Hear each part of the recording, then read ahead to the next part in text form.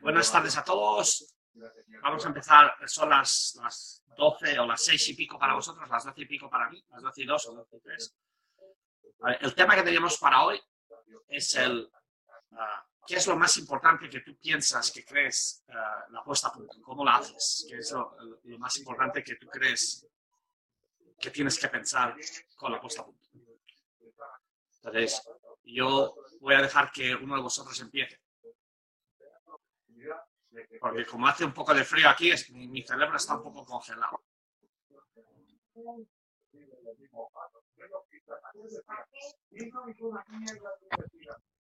A ver, ¿nadie quiere empezar la conversación?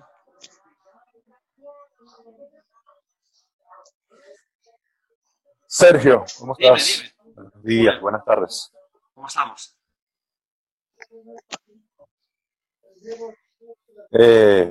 Lo más importante en una puesta a punto es sentirse bien, tanto el nadador como el entrenador. ¿Cómo llegar a eso? Quizá de lo que podemos hablar, pero sentirse bien, tener buena sensación, es clave. La parte mental, que estén tranquilos los nadadores y que estén con muchísima confianza de que lo que han hecho durante la temporada es lo que le va a dar resultados en la competencia. En mi caso, uno de los temas que siempre quizás es más difícil de manejar es la parte del descanso, ¿ok? Porque nosotros como entrenadores a veces queremos hacer muchísimas cosas y sentimos que no nos da tiempo para hacerlas. Y empezamos a pensar en las cosas que no hicimos, en que vamos a trabajar quizás en los últimos días en la puesta a punto, cosas que en la temporada no nos dio tiempo, pensando que en esos días podemos hacer mejorías en una salida, en una vuelta, por decir algo, en una mejor patada submarina. Pero creo que no tiene sentido, que lo ideal, que lo más importante en mi caso es pensar en el descanso y en sentirse bien. Yo estoy de acuerdo contigo, Julio. Yo creo que descansar es lo más importante. Y sentirse bien también, ¿no? Pero eso es la confianza que tienes con el entrenador y la relación que creas con esa persona. ¿Vosotros me escucháis bien? Sí. Porque yo en mi internet parece que me está diciendo que se me va y se me viene, ¿no? Pero bueno, ok. ¿Quién quiere compartir algo con Julio? ¿Te lo ha comentado? Bueno, yo opino exactamente igual y bueno, lo que yo voy buscando, no sé si es de lo que quieres que hablemos. Yo poco a poco lo que voy intentando es lo baso sobre todo en el feedback con el nadador. No sé si es a lo que se refería Julio. Entonces, a base de ir trabajando después del trabajo, y te vaya contando las sensaciones e intentar ajustar, porque el objetivo está claro, ¿no? Llegar lo más descansado y con el ritmo lo mejor posible. Entonces, lo que busco es que el nadador sea capaz de conseguir nadar los ritmos de competición previstos, con la, entre comillas, con la mayor comodidad posible, pero a la vez sin provocarle fatiga en exceso. Entonces, a medida que nos vamos acercando a la competición más importante, por ejemplo, bajo el volumen de la intensidad del ritmo, de los metros que trabajo de ritmo, y aumento los descansos para que él te vaya diciendo que sí, que se encuentra bien. Cuando vas viendo que el ritmo sale, mantenerlo ahí, no dejar que se pase, a lo mejor yo qué sé. Si con un tiro de 400 quieres hacer el ritmo de 400 en 32, que cuando hace 32 con comodidad no dejarlo ir a 30 ni a 31, sino bueno, hasta aquí, este es el ritmo, intenta establecerlo, tenerlo metido en la cabeza, que ese es tu ritmo, esas son tus sensaciones, y a partir de ahí aumentar el descanso, seguir trabajándolo, de cara a que él se encuentre cada vez más cómodo nadando a ese ritmo. Gracias, Nacho. ¿Habéis oído? Sí, sí. Perfecto. Pablo, ¿tú querías comentar algo? Sí, opino, bueno, bastante parecido a Julio y a Nacho, ¿no? Y bueno, en caso de lo que dijiste vos también, aumentar las pausas, el tema de los descansos, ellos Prácticamente no hay doble turnos, cosa de ellos puedan dormir más. También ir hablando mucho con el nadador de ver cómo se va sintiendo cada día, porque por ahí ese día, no sé, ha tenido un mal día o el colegio o cosas por el estilo y pasar el trabajo principal de ese día al otro día también, porque la idea es buscar la calidad máxima, ¿no? Dentro de las posibilidades del nadador. También otra cosa que probé mucho ahora, justo antes de toda esta cuarentena para el Nacional, fue eso también de si él necesita un día extra hacerlo. Eh, me ha sentido muy bien de separar, ¿cierto? Como son un grupo pequeño, de poder separar nadadores. Y después, bueno, trabajar todos los aspectos técnicos sin generarle desconfianza alguna en la técnica a él, ¿no? Sino todo lo contrario, dándole confianza en lo que está haciendo va a estar bien para el torneo. Y después otra estrategia mía psicológica, por decirlo así, es de no, sería retarlos acá, por decirlo así, o ser exigente en ciertos aspectos que por ahí sos exigente durante todo el año, en esas 2, 3 semanas de taper o menos, no serlo, para justamente que el niño o la niña esté lo más feliz posible, ¿no? Porque la idea es que lleguen de la mejor forma, tanto física como psicológica, al torneo. Y después, bueno, creo que lo básico que trabajamos todo, el ritmo de prueba, es, y de que estén lo más rápido posible es lo fundamental para el taper, en mi caso, por ejemplo. Bueno, gracias. Yo os voy a decir, lo más Creo, importante. Pablo, Dime, Julio. sí, la parte difícil, yo creo que todos estamos de acuerdo en que necesitamos adaptar los trabajos.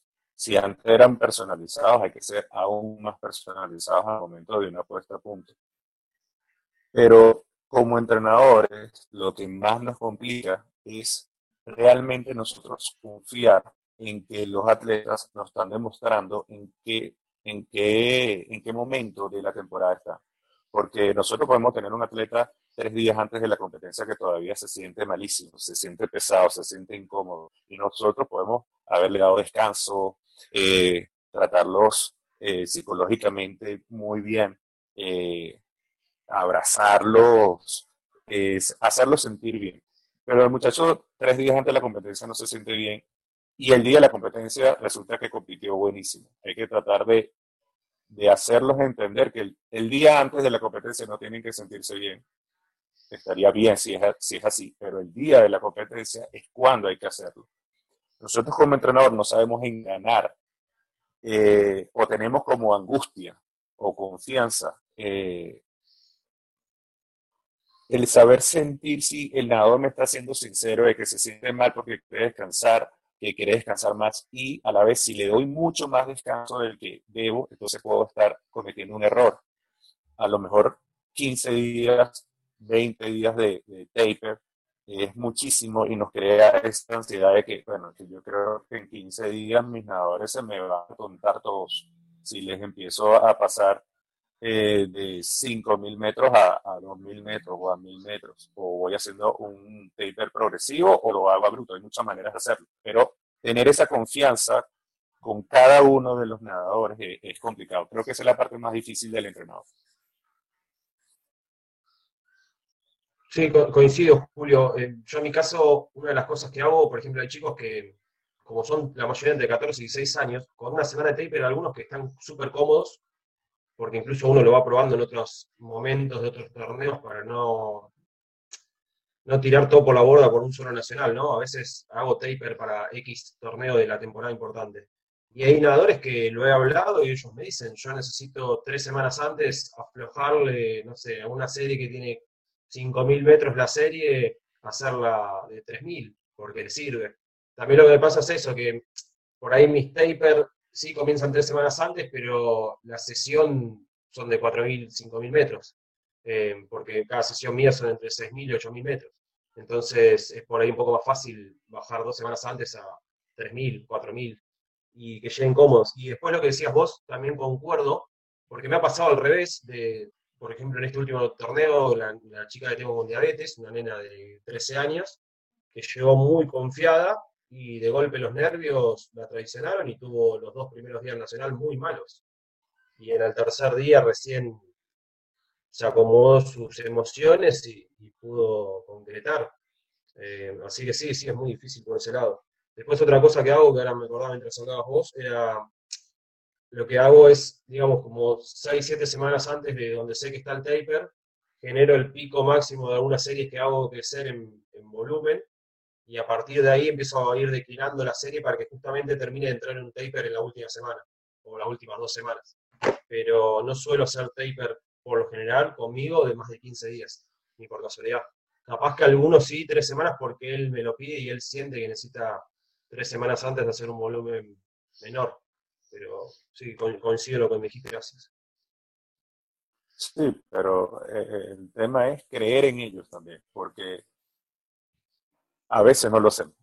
Un nadador que te dice, necesito descansar más, entonces tú le das más descanso, pero tú realmente dices, yo no estoy muy convencido que él necesite descansar más, porque va a llegar, hay mucho tiempo, y es un nadador de fondo, por ponerte un ejemplo. Entonces va a perder el ritmo. O sea, confíate Sí, en en eso este caso también. O no, sea, en este así como caso los no, nadadores no más hacen de taper. 50, digamos. Bueno, pero en todos los casos, porque hay velocistas que les gusta nadar también. O sea, el caso, lo que quiero decir es que el Sí, taper yo creo también debe ser para los que lo que entrenadores. tiene, en mi caso, yo una de las cosas que hago es tantear mucho, porque por ejemplo, no sé, el último nadador que tuvo de 15 años ahora, que fue campeón nacional de 200 combinados, subcampeón nacional de 400 combinados, de 100 pecho, 50 pecho, y cuarto en los 1500 y los 400 libres. Todas esas carreras corrió. Yo con él decidí, porque yo lo veía, que él no necesitaba un taper tan largo, y hasta una semana y media antes estaba tirando trabajos muy fuertes. Incluso la semana de taper no son trabajos suaves. Eh, que ahí sí coincido con lo que decís vos. O sea, yo creo que también hay que ver las posibilidades. Si yo siento que el nadador necesita 3 semanas y él también lo siente, vamos. Y algunos al revés. Pero bueno, nada, lo bueno en mi caso de 14 15 años es que podés arriesgar a veces y decir, bueno, a ver, confío en el nadador justamente si él necesita ese descanso entre comillas, porque en realidad yo no nado menos de 7 veces a la semana en un taper. O sea, menos de 7 sesiones. Eh, Así que es muy relativo también, va, no sé. O sea, no es que lo tuyo está mal o lo mío está mal, sino que son diferentes posturas, digamos. Yo creo que Siento todo eso, está Julio. bien, Pablo. Precisamente conocer al nadador y tratar de ver si necesita más descanso. Eso también es ensayo y error. Eh, Creo que Sergio nos puede hablar, por lo menos en mi caso. Vivo en un país en donde tenemos competencias con muchísima diferencia entre unas y otras. Nos encantaría tener más competencias de importancia, porque aquí tenemos una competencia nacional que es de importancia y de pronto son 2 o 3 competencias al año que son muy, muy, muy importantes. Y entonces, bueno, siempre podemos hacer una preparación con un taper un poco más alargado, pero a mí me gustaría conocer más es acerca de esas temporadas en las que, como dices, tienes una competencia y hiciste un pequeño TP para una, pero dentro de 15 días tienes otra. Eh, o sea, yo lo puedo manejar, más o menos tengo el conocimiento para eso, pero quisiera personas que trabajan en ese estilo, como son los americanos, en cómo mantienes a un nadador en un taper continuo, en una puesta a punto continua, porque tienes que estar bien en un mes, tienes 3 competencias, y en las 3 competencias quiero que te vaya bastante bien. Esa es la parte complicada para mí. Sí, acá en Argentina, y no hablo más, acá en Argentina lo que difiere por ahí un poco del sistema americano es que por ahí tenemos un solo nacional de categoría cada 6 meses, a veces cada 9. Está Fede acá conectado a Bosa, que también puede decirlo.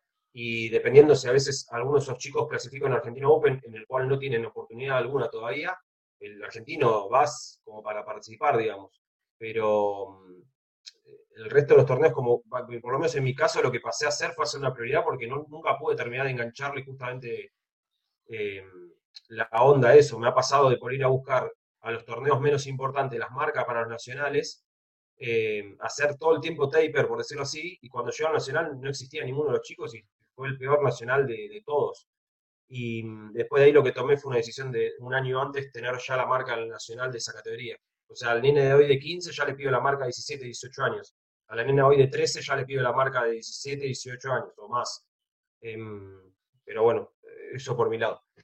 y Argentina, ¿no? Como es la estructura de acá, que hay muy poca competencia. Parece un castigo ser nadador federado a veces.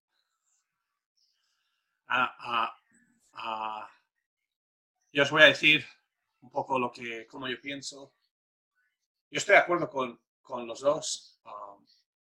Julio, yo creo que lo que tú estás explicando es lo más importante en el sentido de que o el entrenador confía en la situación, porque nosotros no tenemos control sobre los nadadores, cómo piensan, qué es lo que hacen, y eso nos crea mucha inseguridad. Y tienes que aceptar que lo que va a pasar y las decisiones que toméis, las creas o no las creas, van a ser buenas. Porque si tú tomas una decisión que no estás muy seguro, pero por el beneficio del nadador, porque el nadador te lo está pidiendo y es un nadador honesto y tal, si tú no lo crees, él lo va a notar y le vas a crear inseguridades. Entonces, eso es lo más importante.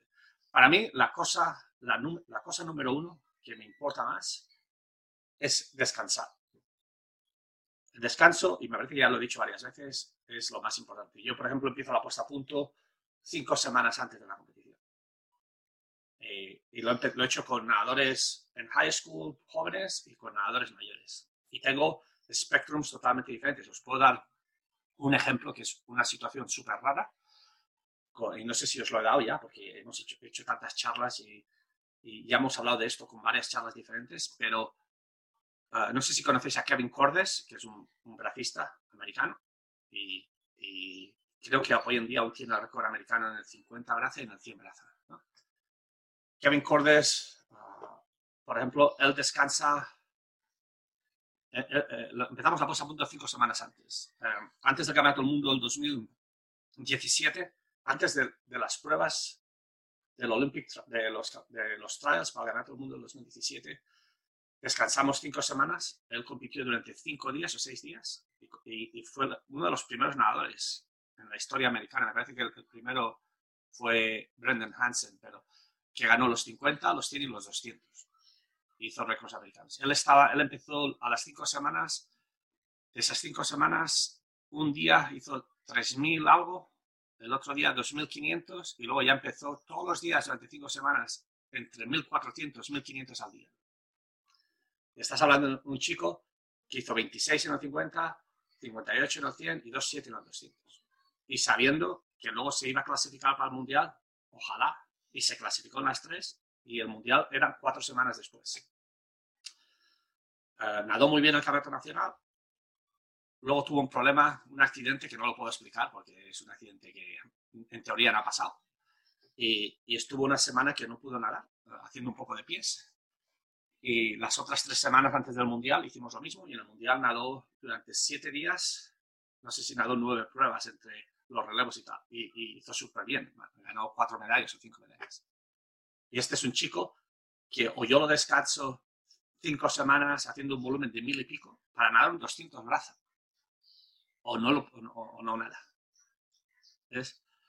Claro, yo como pechista, como bracista, yo no podía hacer eso ni en broma, porque primero no lo entendía, ¿sabes? Y tuve que aprender de él cómo hacerlo. Pero yo siempre normalmente lo que sí entiendo es que empiezo 5 semanas antes porque el descanso es lo fundamental. A mí descansar, esto de que vas a perder el anaeróbico, todas las historias que la gente dice, es una utopía, pero genial. Porque para mí, por ejemplo, con todos los años que he estado de entrenador, ¿cuántas veces he entrenado súper bien? Hemos ido a la competición, al nacional, no han nadado tan bien, estamos un poco decepcionados, se van de vacaciones 3 semanas, un mes, cuando vuelven, a las 2 semanas ya están nadando más rápido que cuando acaban. ¿Por qué? Porque yo no sé cómo explicarlo, pero ha habido una adaptación a nivel del cerebro y neurológica y tal, y no están preocupados de la natación y lo han dejado durante un tiempo y han disfrutado, se han ido al cine, se han ido de fiesta y cuando han vuelto están frescos. ¿Ves? Yo te digo que eso lo aprendí yo sin darme cuenta cuando me fui a América de nadador. Cuando yo me fui a América no sabía inglés, ¿no? Y me dijeron, no te preocupes, Sergio, vente, que había otro español, Kimbo Vallejo, olímpico español, que me dijo, no, Sergio, han dicho que tú vente, que aunque no sepas inglés, estarás en la universidad. Pero yo cogí, yo había estudiado francés durante 7 años, me hice la maleta, y me fui para Estados Unidos. Y cuando llegué allí me dijeron, alguien de otro equipo me denunció al comité universitario y me dijeron que no podía ya estar allí, que pasaba el examen de inglés o que no podía. Entonces, me quedé yo allí en vez de volverme a España, porque si me hubiera vuelto a España hubiera sido un desastre. Esto fue el año olímpico. Y me compré un libro y me enseñé inglés a mí mismo durante 8 o 9 horas. Me iba a la biblioteca allí de la universidad, aprendía inglés, me iba a entrenar, trabajé en una cocina, pero solo era para aprender inglés. Y ese es el año de la Olimpiada, cuando gané la medalla. Y estuve 4 meses así. Y pasé el examen de inglés, que no sé cómo lo pasé. Y me volví a España de vacaciones durante las Navidades. Y en España pues estuve hablando español y catalán con mi familia. Y la gente me decía, pero Sergio, tu inglés debe estar de puta madre, ¿no? Y, es que no me entero de nada. ¿Sabes? He estado trabajando mal, pero no entiendo nada. Y llevaba 4 meses o 5 meses trabajando muy duro. El mes que estuve en España, no sé lo que pasó, que cuando volví a Estados Unidos, el inglés, ahora aún no lo hablo bien, porque ahora ya no hablo bien ni el castellano, ni el catalán, ni el inglés, pero bueno, el inglés, vamos, lo entendía súper bien, mucho mejor, me podía expresar mucho mejor. Y me di cuenta que fue el mes que me pasé en casa sin pensar en inglés. Y eso lo transfieres a la natación y a todo lo que haces en tu vida, ¿no? Porque muchas veces lo que hacemos es sobrecargar. Si yo entreno durante 7 meses, más todos los años que tengo delante, para una competición, lo que me importa es que el chico descanse, si ha hecho honestamente el trabajo. Que descanse y que se adapte. Y esa es mi manera de pensar, ¿eh? Eso yo no... O sea, yo, por ejemplo, cuando me fui de asistente a Auburn, que el primer año escribí todos los entrenos para todo el equipo, Brett Hawk me dice, Sergio, para la puesta a punto, ¿qué vas a hacer? Dice, bueno, vamos a empezar 5 semanas antes. Y claro, el pobre hombre se me puso nervioso. Me dijo, pero Sergio, no quería decirme que no, ¿no? O sea, pero es que no sé qué, 5 semanas. Pero mira, tío, la gimnasia que hacemos, solo el balón medicinal y todo lo que hacemos y la experiencia que yo he visto con los nadadores, estaremos súper bien, no te preocupes. Pero bueno, tú dime qué es lo que quieres que haga. Me dice, mira, vamos a hacer 3 semanas. Vale, pues hacemos 3 semanas. Hice 3 semanas, fuimos a la conferencia, que es donde la gente se clasifica para ganar todo universitario, porque las mínimas son muy fuertes, y nadamos muy bien, pero no hicimos, muchos de ellos no hicieron la marca universitaria. Una semana después fuimos a otra competición, y allí, que eso es muy raro, porque siempre hay 1 o 2 que lo hagan, 8 de mis nadadores hicieron la mínima para el universitario. Y eso porque tuvimos otra semana de descanso. ¿Ves? Entonces, para mí, el descanso, que lo podemos interpretar de una manera o de otra, y más metros, menos metros, ¿sabes? Yo no hago 1400 metros durante 5 semanas con todos, pero lo tienes que individualizar. El descanso es lo primordial. Y también explicarles, porque yo, por ejemplo, mi programa tiene mucho elemento fuera del agua, ¿no? Con balones, con pesas, con lo que sea, ¿no? Explicarles lo que pasa en el cuerpo, que no de manera científica. Yo les explico que, mira, cuando dejemos el balón medicinal, cuando dejamos las pesas, va a haber durante 2 o 3 semanas te vas a sentir mal. ¿Por qué? No porque no estés haciendo las pesas, sino por los ligamentos, por los músculos. Es como engrasar una puerta que siempre hace... Ahora le hacemos un poco de aceite y ya verás como un día te vas a encontrar bien y otro día te vas a encontrar mal, pero lo que tienes que confiar es que el día de la competición vas a andar bien. Y ese es el proceso que tú, Julio, estabas explicando, ¿no? Que es muy importante que el nadador tenga la confianza y que tú tengas la confianza, ¿sabes? Y si yo empiezo 5 semanas antes y veo que hay de mis 70 nadadores 10 o 15 que están nadando muy rápido, pues les hago entrenar un poco más, ¿sabes? Y no les dejo que exploten, ¿sabes? Voy subiendo, bajando, pero lo que es importante es que descansen. ¿Ves? Para mí, o sea, esa es mi opinión. Y he tenido muchas competiciones que me han ido súper bien y he tenido muchas competiciones que me han ido súper mal. O sea, no te voy a decir que siempre como funciona, todos. ¿sabes? Y tienes muchas veces que yo he tenido nadadores que me han nadado súper mal y que, bueno, me he echado yo la culpa, le he dicho, mira, perdonar, bla, bla, bla. No, es que hemos descansado demasiado y se van de vacaciones o se van 3 semanas fuera, vienen, les haces una toma de tiempos y hacen su mejor en marcas. Entonces, lo importante para mí es descansar y el creer en lo que haces y la psicología que hay en cómo creas ese environment, ¿no? ¿cómo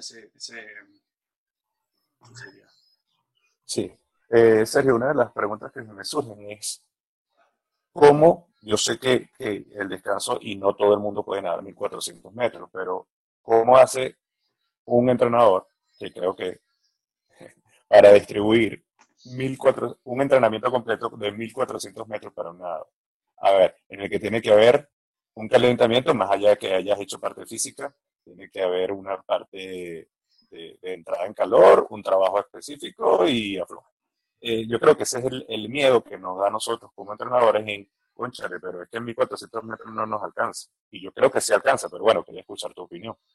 Yo, fíjate, una de las cosas que aprendí el último año, cuando estaba nadando, estaba de entrenador en Arizona, antes de dejar de nadar, para meterme en la Olimpiada en el 96.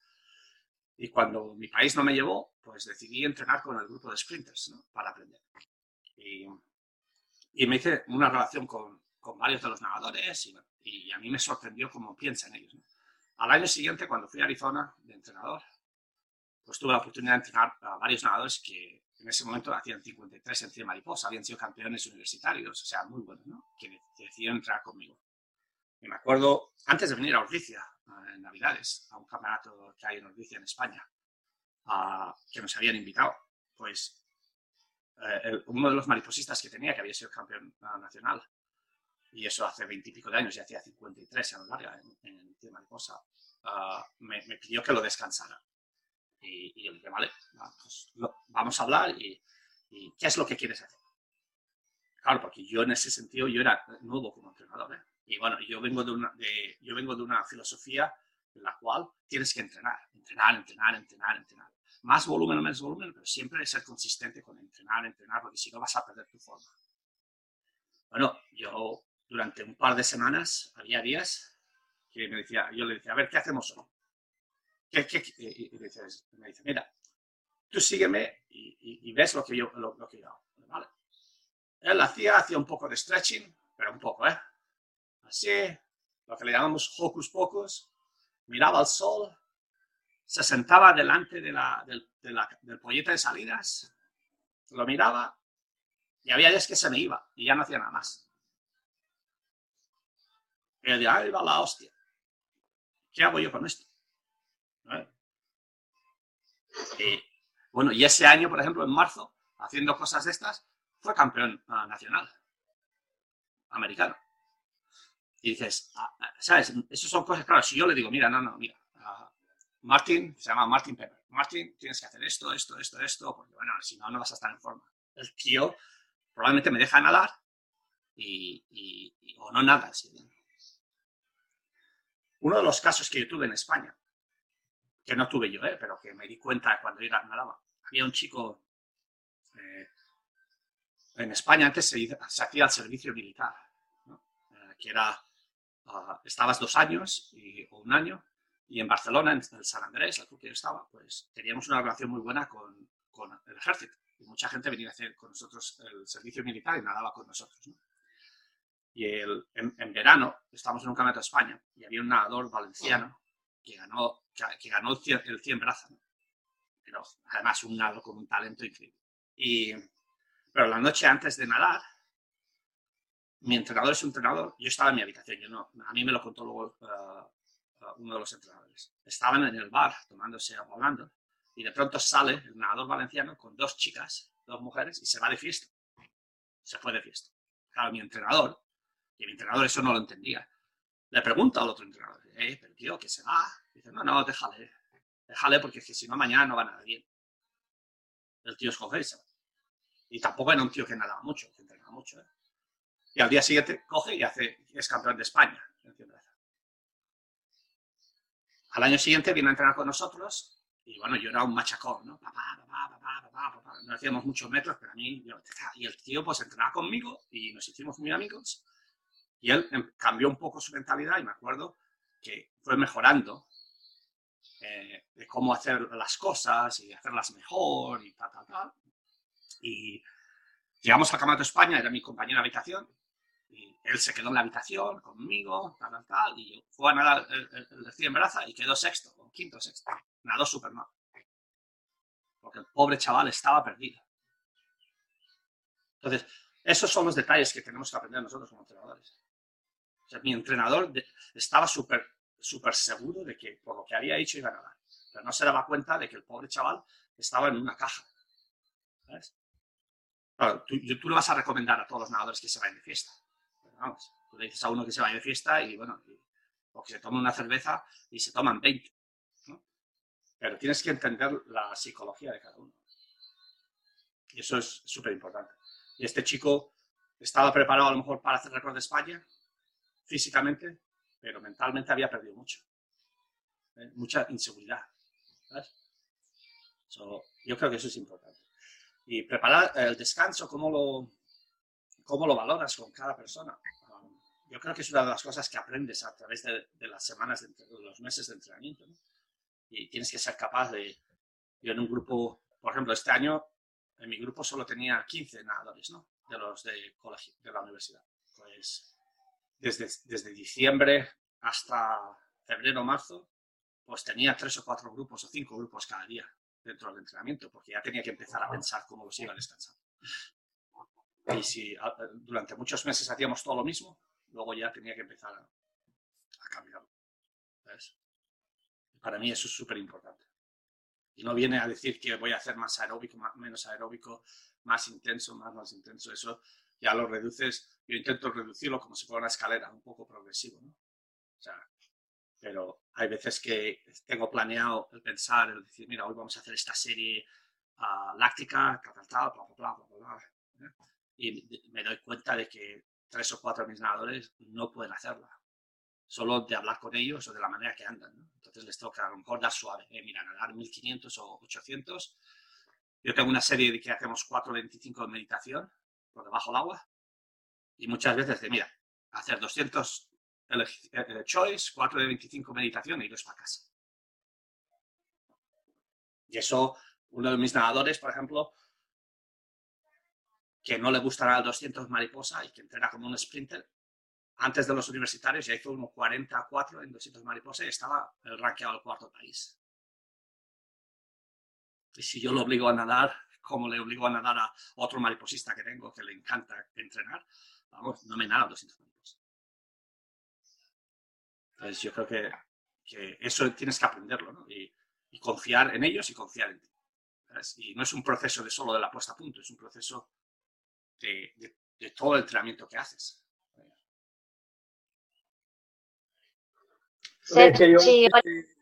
Perdón, háblalo, Isa. ¿Se escucha bien? Sí. No, le quería preguntar a Sergio, si bien comentaste lo de las 5 semanas que descendías el volumen de metros y descendías de manera progresiva, con todos los trabajos en seco que haces con las pelotas medicinales o el 4D Pro, todo eso, ¿cómo lo trabajás, digamos? ¿Se lo quitas o lo seguís haciendo? Por ejemplo, las pesas se las quito a las 5 semanas, 4 semanas y media se las quito. A lo mejor hay varios que quieren psicológicamente hacer algo de pesas. Les doy a lo mejor 1 semana más o 2 semanas más, pero poco. O sea, no, sino más que nada para que la toquen. Y el balón medicinal, pues lo reduzco progresivamente, porque si no sería muy brusco para lo que son las articulaciones y los músculos. Y a las 2 semanas y media, una o dos veces a la semana les doy 10 minutos o 15 minutos opcionales, ¿no? Y hay gente que coge el balón y hace los ejercicios con otro compañero, otra gente que se estira ahí en la hamaca y no hace nada. Entonces, ¿sabes? Pero también lo quito de una manera progresiva. Sí, a mí me pasa con mi atleta, el más adulto que tengo, que tiene 17, que él me dice, yo necesito descansar un montón antes de la competencia. Él como que ya viene con mucha seguridad. O sea, como que lo ves decir, bueno, si él está convencido de que necesita mucho tiempo de descanso, hay que dárselo, porque creo que ya se lo tiene metido eso en la cabeza.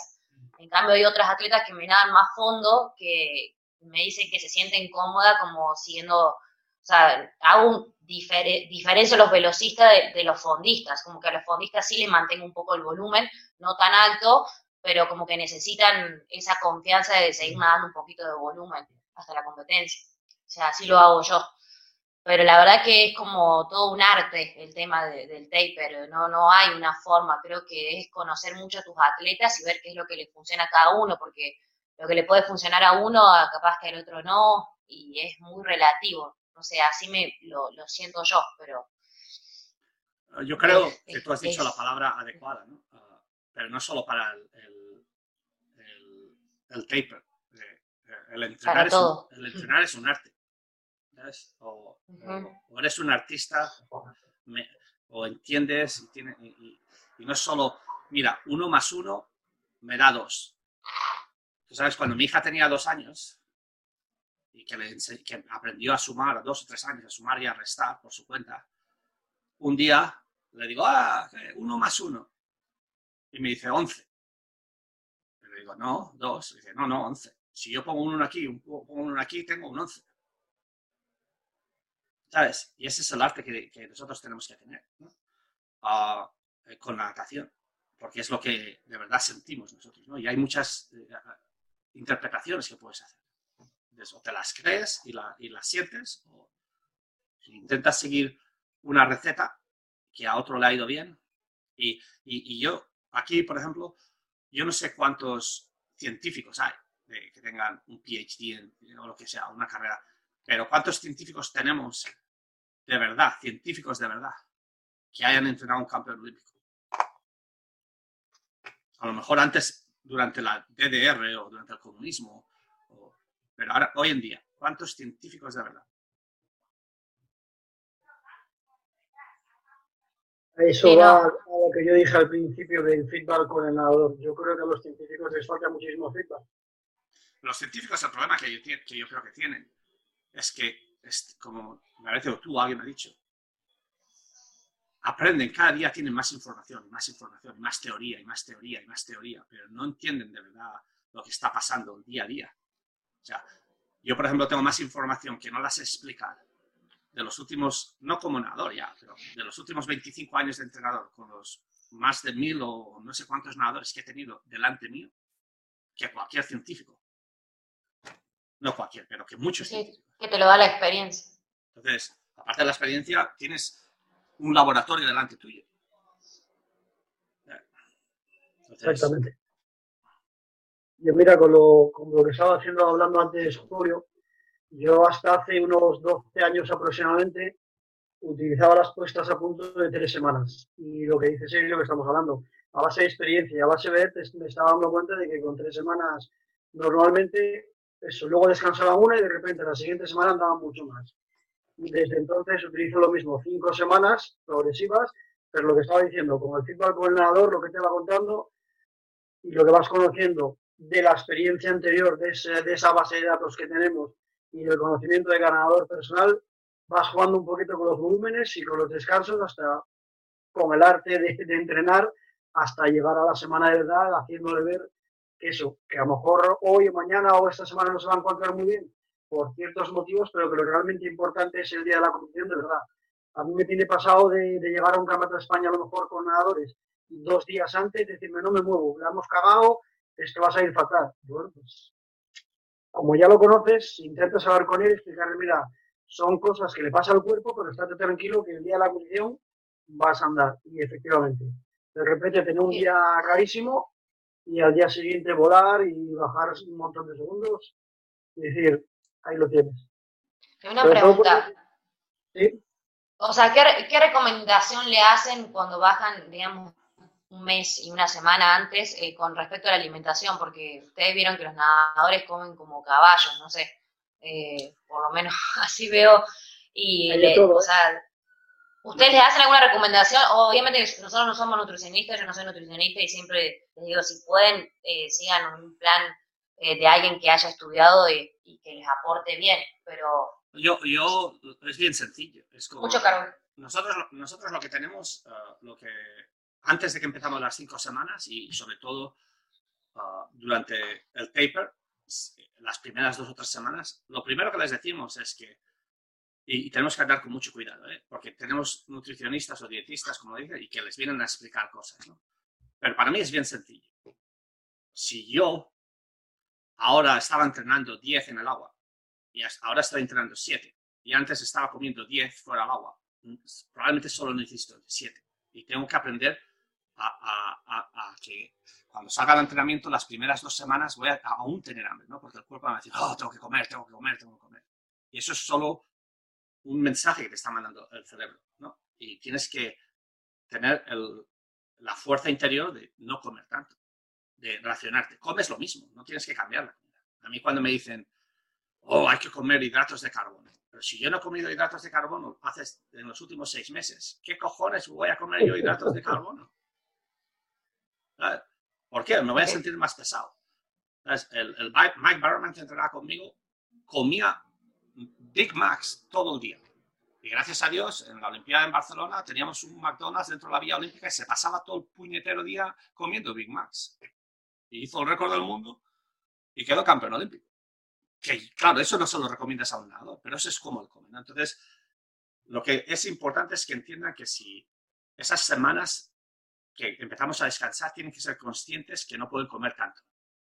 Que tomen una lección de lo que van a comer, o si se comen normalmente 3 raciones de 3 trozos de pizza, pues que se coman solo 2. Un poco más despacio y, ¿sabes? Y explicarles cosas de esas. No decirles lo que tienen que comer y no comer. Yo nunca me meto en esas cosas. Si veo que alguien tiene un problema de comida, hablo con la nutricionista y con el psicólogo de deportes, e intento traerlos de una manera que ella o él no se den cuenta y que le ayuden. ¿Sabes? Eloisa, Sí. en los últimos tiempos yo he estado diciendo a los muchachos la diferencia entre las gasolinas, gasolina de 87, gasolina de 95, gasolina de 91 octanos. Entonces en el momento del taper, yo igual que Sergio les recomiendo que coman un poquito menos, pero también los hago como concientizar un poco y les digo, métanle a su cuerpo gasolina de 95, no le metan a su cuerpo gasolina de 87. No les estoy diciendo qué comer y qué no comer, pero ellos obviamente saben que la comida de 87 es azúcar, harina, comer mal. Y gasolina de 95, que es lo que les va a hacer bien, bueno, son los vegetales, son un montón de otras cosas, ¿no? Entonces yo simplemente se lo pongo de esa manera, le digo, métanle a su cuerpo gasolina de 95 y traten de comer un poco menos porque vamos a empezar a descansar más. Pero así como es importante la comida, yo también intento hablarles mucho del sueño, porque, bueno, en el último nacional yo hice un experimento con los muchachos, como 15 días antes, yo les pedía que trataran de dormir 10 horas al día. No tienen por qué ser seguidas, sino que si tenían tiempo para hacer una siesta o lo que sea, que trataran de dormir 10 horas al día. Y ninguno pudo lograr las 10 horas al día. Casi todos lograban 9 horas al día, porque claro, hay clases, hay entrenamiento, pero ellos están acostumbrados también a ir a la nevera, cuando están en su casa, tienen otras actividades. Y si tú los obligas no los obligas, les sugieres que duerman 10 horas al día, también le estás tratando de decir en pocas palabras, tienes menos horas para comer, entonces comes menos. No sé, eso a mí me funcionó en el último nacional. Los muchachos, la verdad que estaban súper pendientes de las cosas que comían y cada vez que me llegaban a la piscina me decían, hoy comí gasolina de 95 y me decían que habían comido. Y está bien o está mal, pero bueno, creas una interacción con ellos. Está buenísimo, muchas gracias. Hay que tener en cuenta que la comida, por comer bien las 4 semanas o 5 antes de la competición, no te va a hacer milagros. Si has estado comiendo mal todo el tiempo, al final, por muy bien que coma, no te va a ayudar en nada. Hay que intentar seguir manteniendo lo mismo, el mismo tipo de comida me refiero, y lo que decía Sergi, si yo entreno mucho, como mucho, pero si entreno menos, como menos. Eso está claro. Yo, por ejemplo, con el tema del sueño, sí que les insisto, pero sobre todo para respetar los ciclos. Porque bueno, parece ser que está estudiado, los ciclos del sueño, el primero completo son 6 horas, y luego van de 2 en 2, 6 y 8, y a partir de 8 horas de sueño es absurdo. De hecho, yo se lo tengo explicado y lo tienen probado, que hay gente que duerme 7 horas se levanta mucho peor que el que duerme 8, incluso que el que duerme 6. Entonces yo sí que les sugiero, sobre todo en la fase, en esas 5 semanas, que procuren cumplir como poco un ciclo completo. Hay gente que le coincide con los exámenes y que dice, yo es que no puedo dormir tanto o no puedo dormir más. Yo, mira, mínimo 6. Si vas a dormir a 9, duerme 8. Y si vas a dormir 7, duerme 6. Y así aprovechas a estudiar o lo que sea. Pero por lo menos que no interrumpan un ciclo de sueño, porque entonces se levantan más cansados y es bastante peor. Ok. Yo algo que puedo aportar con eso que hablan del sueño, bueno, coincido con lo que vos decís, Nacho. Acá en Argentina hay un médico especialista en sueño y hablaba lo mismo, de las 8 horas, incluso de las siestas, de no superar a veces la media hora, 40 minutos, porque dice que es en vano, que es peor, 20, porque, sí, 20 porque 30 puede entrar en un minutos. sueño profundo, sí. Y otra de las cosas que hago yo con el tema de alimentación, bueno, trabajo con un médico deportólogo y él lo que va es variando justamente esas semanas, medio parecido a lo que hablamos, de hablar conmigo qué es lo que voy a hacer y en base a eso lo que sí mantiene es una alta ingesta de carbohidratos y buscar una calidad de comida, que sería medio como lo que decís vos, ¿no, Julio? De decir, bueno, a ver, hay comidas chatarras, no las comas, no comas esto, aquello. Y con el tema del sueño, algo que yo hago, que me dio resultado bastante para los últimos 2 nacionales, fue más o menos acomodar las horas de sueño de que se van a despertar igual que en los torneos. Porque por ahí si le decimos, bueno, no sé, duérmanse en 8 horas y se acuestan a las 12 y se levantan a las 8 o 9 de la mañana y el torneo en realidad se tiene que levantar a las 6 7 de la mañana, le estoy cambiando toda la estructura dentro de los mismos 10 15 días. Entonces ya trato de más o menos, como sabemos, los horarios de torneo siempre, que nos levantamos a las 6 7 de la mañana, de que mantengan esa estructura de sueño acostándose a las 10 10 y media y levantándose a las 6 y media, 7 de la mañana. Y desayunar ahí mismo también. Cosa que cuando vengan los 4 o 5 días nacional no sea algo, un choque, digamos, ¿no? De la realidad. Yo eso lo he probado alguna vez y lo que les ha causado ha sido más estrés todavía. Porque el hecho de madrugar tanto para el campeonato, eso, es un cambio radical y les, en principio 3 4 días, 5 los aguantan, más no. Entonces, cuando he intentado que siguieran esas pautas durante bastante más tiempo, al final han llegado reventados a la competición. Claro, en mi caso van todos al colegio a la mañana. Entonces ya de por sí se tienen que levantar siempre en invierno a las 6 de la mañana para ir al colegio. O 7 de la mañana para ir al colegio. Entonces como que no cambia tanto. Y entrenamos mucho a la madrugada también. Entonces, por ahí, por eso en mi caso funcionó. También es buena para saberlo, Nacho. A mí, por ejemplo, con lo que estáis hablando vosotros, yo, por ejemplo, ahora tengo todas las mañanas tengo entrenamientos. Y una de las razones por las que tengo todas las mañanas entrenamientos es para, y se lo he explicado a ellos, es porque más coordinadores de 18 a 23 años que están en la universidad, si el martes por la mañana no tienen entrenamiento, el lunes por la noche se me van a dormir a las 3 de la mañana. Entonces, una de las cosas es que, y es así, entre Facebook, no Facebook, que se van de fiesta, que alguien tiene una fiesta, que se van a una casa, se toman una cerveza, y eso dejan de beber a lo mejor un mes antes, pero, ¿sabes? Entonces, y aparte en nuestra universidad hay mucha ingeniería, mucha arquitectura, y muchas de las clases de los laboratorios que tienen que tomar son los martes y los jueves por las tardes. Entonces, les dejo esas tardes libres y entrenamos todas las mañanas, empezamos a las 6 de la mañana. Entonces, le he explicado a ellos que lo siento, que les digo que una de las razones es por los laboratorios, pero que también nos va a ayudar a tener una estructura de horarios en las cuales tú no te vas a dormir un día a las 2 de la mañana y otro día a las 11 de la noche, porque eso sí que te destruye. Normalmente les intento explicar, y Pablo os lo habrá explicado el médico este, que las mejores horas que tu cuerpo descansa es entre las 10 de la noche y las 2, las 3 de la mañana.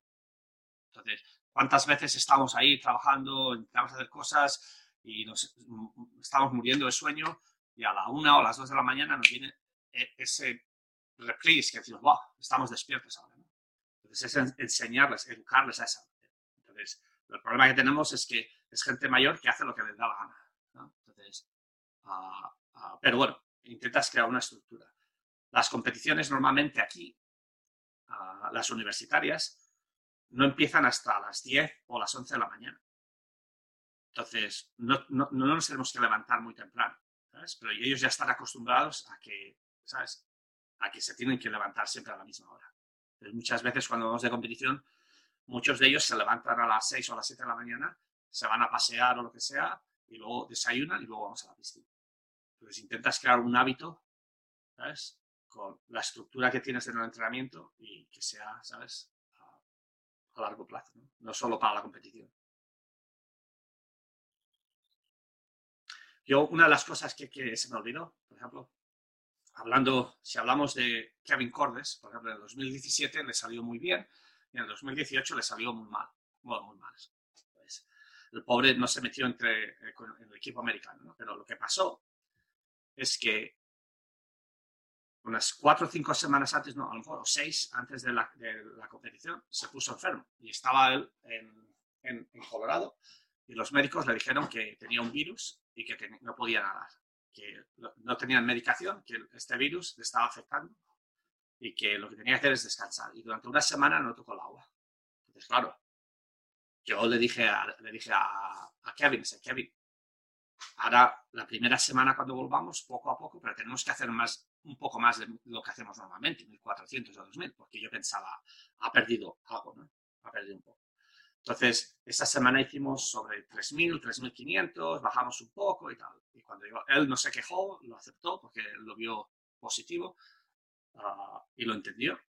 Porque aparte se sintió muy mal cuando estaba enfermo, no se podía mover. Y cuando fuimos a la meta nacional, lo veías en el calentamiento, yo los dejo que calienten por su cuenta, que si me piden algo, yo estoy siempre en un lado, y si me piden algo les ayudo, y si no, los miro. Y vamos, se le veía, pero súper bien. Hacía cosas, pero él me decía, es que no me encuentro muy bien, Nada, las pruebas y el último 25% de cada prueba se me murió. Y entonces, pero muerto.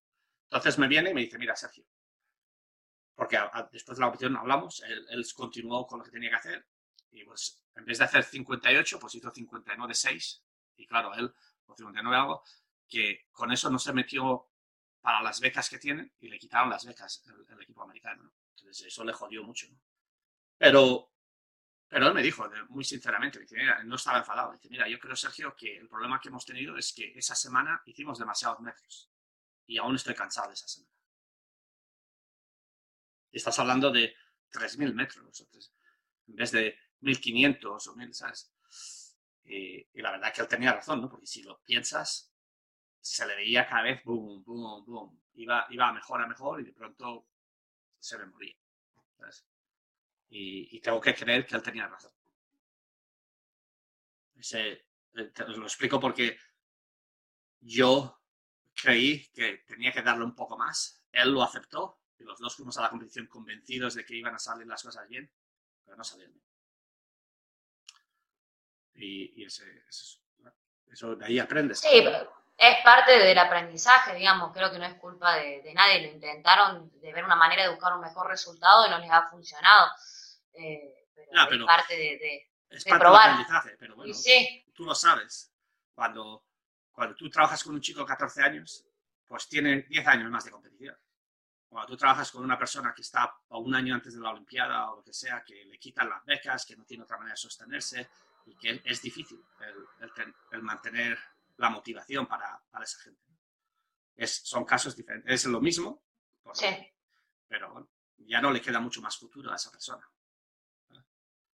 Entonces, cuanto más mayores los tienes, esperas equivocarte un poco menos.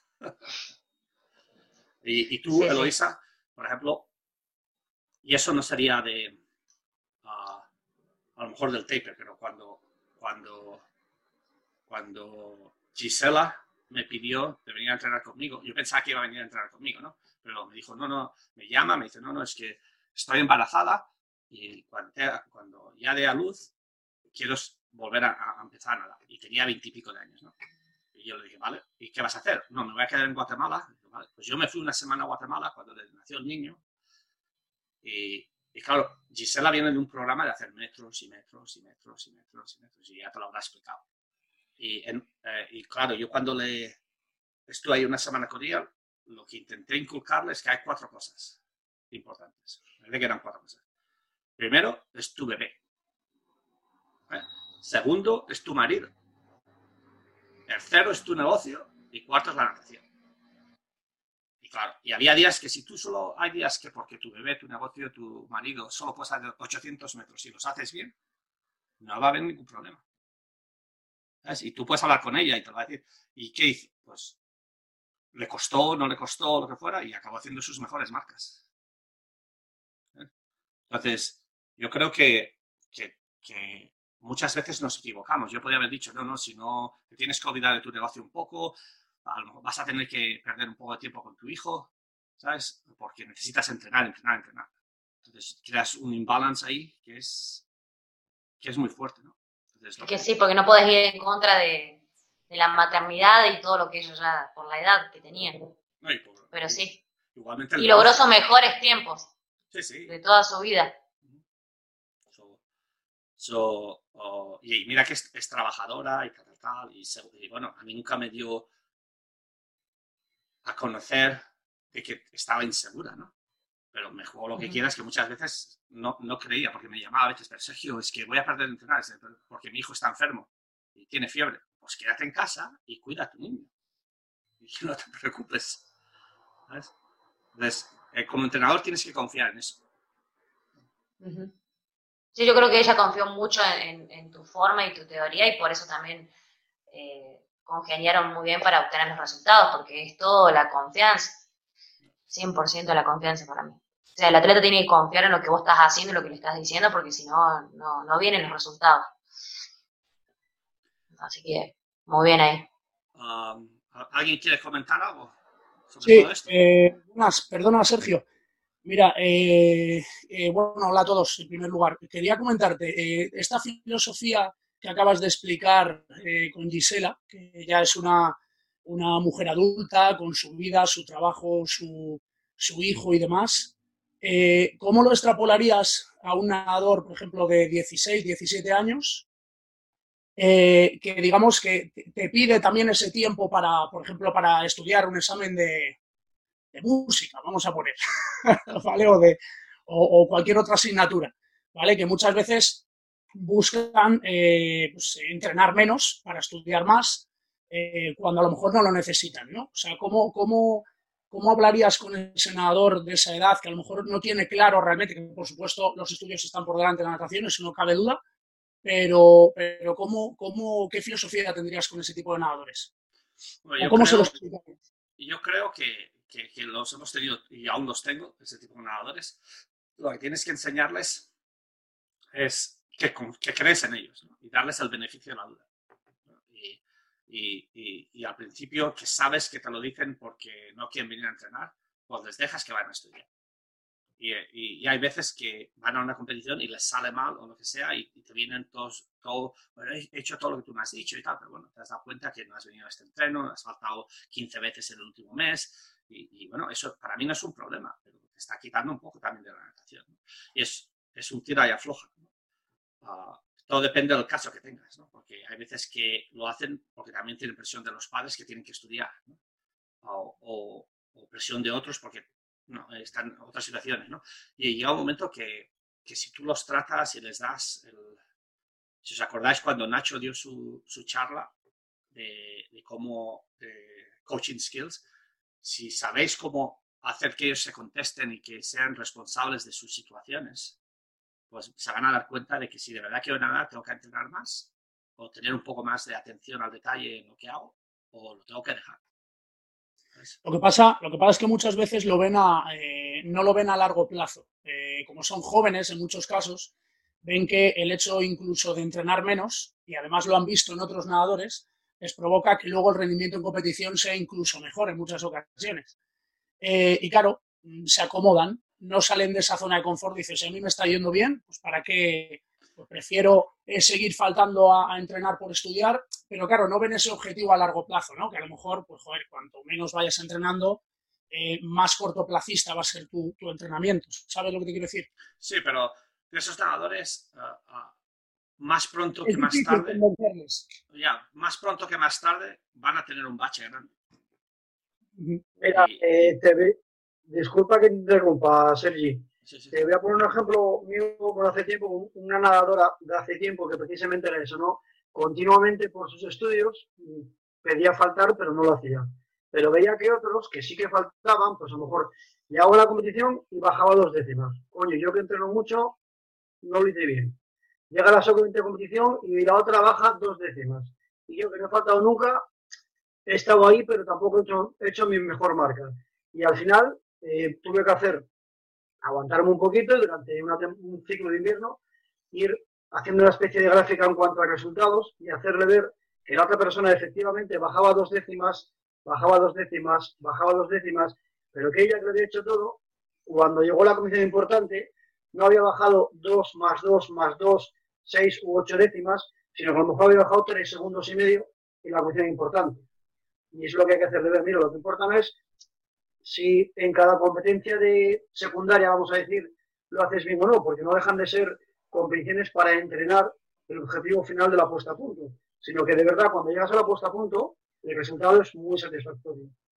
Y en ese caso yo creo que, bueno, tuve suerte o se hizo bien y se pudo demostrar que efectivamente el hecho de no andar bailando y faltando porque quiero entrenar menos es mucho mejor a largo plazo. Y aparte, Pedro, también, yo estoy de acuerdo con Nacho que eso sería una buena técnica. Tú tienes que tener, llega un momento que le puedes decir a tus nadadores, porque te das cuenta, ¿no? Que oye, es que bueno, no han venido a entrenar para estudiar, pero a las 7 de la tarde ya estaban en Starbucks con sus amigos o estaban en otro sitio, ¿no? Y claro, y eso al final te enteras de todo. Y es decirles ese, Pedro, yo no sé qué piensas, pero te estoy dando la oportunidad de que te saques las mejores notas posibles, pero sigues haciendo esto y no vienes a entrenar y ahí tienes que tomar una decisión, porque si no, no puedo seguir haciendo esto para ti, porque me estás creando un problema con el equipo. Y tienen que saber, entender que, bueno, mi entrenador me está dando, me está dejando que estudie, pero claro, es como, me ha dejado que estudie, es como cuando a tu hijo le das el dedo y te quita todo el brazo. ¿No? Le dices, oye, no, yo te doy el dedo y te lo puedes llevar si quieres, pero el brazo no. Entonces, eso también es parte del proceso de enseñamiento y que vas a tener un conflicto con esa persona, ¿no? Pero intentas que esa persona se arregle el conflicto él solo, ¿no? O ella sola, de cierta manera. Tú le das la libertad y no es como... Yo siempre he creído que con la libertad de hacer cosas te viene la responsabilidad de hacer cosas. Y si yo te doy la libertad de que tú estudies, bueno, tú tienes la responsabilidad de hacer lo máximo que tú puedas de lo que yo te pido. Entonces, yo creo que... Y es complicado, ¿eh? No es sencillo, vamos.